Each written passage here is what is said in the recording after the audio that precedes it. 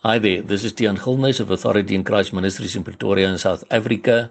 It is Sunday, the 7th of November 2021, and the verses which the Lord laid upon my heart to share with you all today come as a result of a question that somebody once asked me on how do we know that we are the generation that will see the coming of our Lord Jesus Christ. And on the 20th of October, I sent you my booklet on the rapture of the saints. If you have not received it, you can send me a WhatsApp and I can send it to you where I give much more detail on these things. But let us look at a few verses quickly. Revelation 3 verse 14 to 18 says, And unto the angel of the church of the Laodiceans write, These things saith the Amen, the faithful and true witness, the beginning of the creation of God. I know thy works, that thou art neither cold nor hot. I would thou wert cold or hot. So then, because thou art lukewarm and neither cold nor hot, I will spew thee out of my mouth. Because thou sayest, I am rich and increased with goods, and have need of nothing, and knowest not that thou art wretched and miserable and poor and blind and naked. I counsel thee to buy of me gold tried in the fire, that thou mayest be rich, and white raiment, that thou mayest be clothed, and that the shame of thy nakedness do not appear, and anoint thine eyes with eyesalve, that thou mayest see.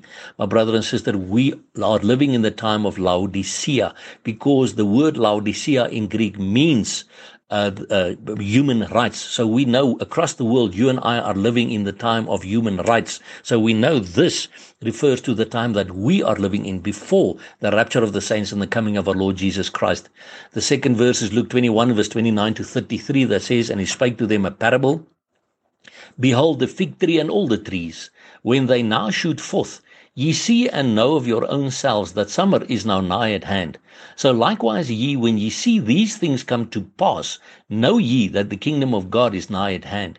Verily I say unto you, this generation shall not pass away till all be fulfilled. Heaven and earth shall pass away, but my words shall not pass away. You see, the fig tree is a symbol of Israel throughout the Bible.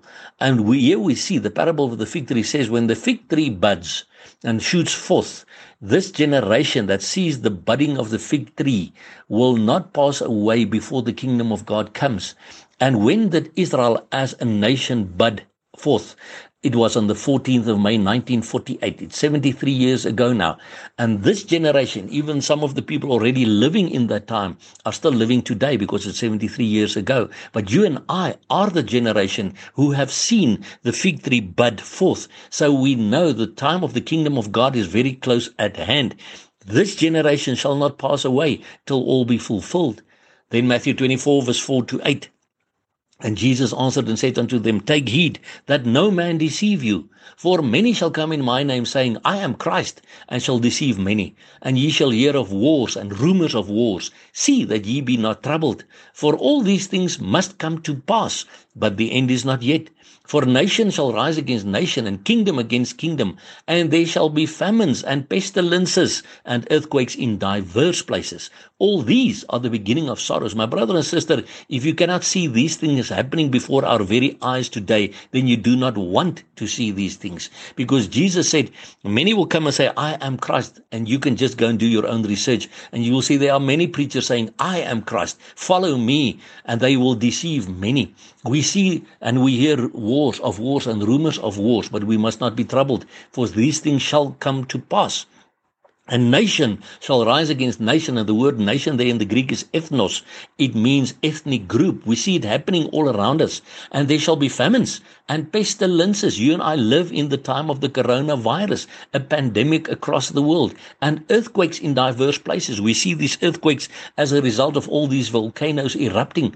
All these are the beginning of sorrows. And yes, so we see the sorrows of people losing loved ones since last year by the thousands. So we are in these times, my brother and sister. And Matthew 24 verse 12 says, And because iniquity shall abound, the love of many shall wax cold. And we see that as well, because iniquity is abounding, corruption is abounding, theft is abounding, and many people who had the love for Jesus are becoming cold in their love. They are becoming lukewarm because of the fact that iniquity is abounding. Don't allow that in your life, but know this is one of the signs of the times, confirming that we are that generation who are going to see the coming of our Lord Jesus Christ. And then Luke 21 verse 25 to 28, and there shall be signs in the sun and in the moon and in the stars, and upon the earth Distress of nations with perplexity, the sea and the waves are roaring, men's hearts failing them for fear and for looking after those things which are coming on the earth. For the powers of heaven shall be shaken, and then shall they see the Son of Man coming in a cloud with power and great glory. And when these things begin to come to pass, then look up and lift up your heads, for your redemption draweth nigh.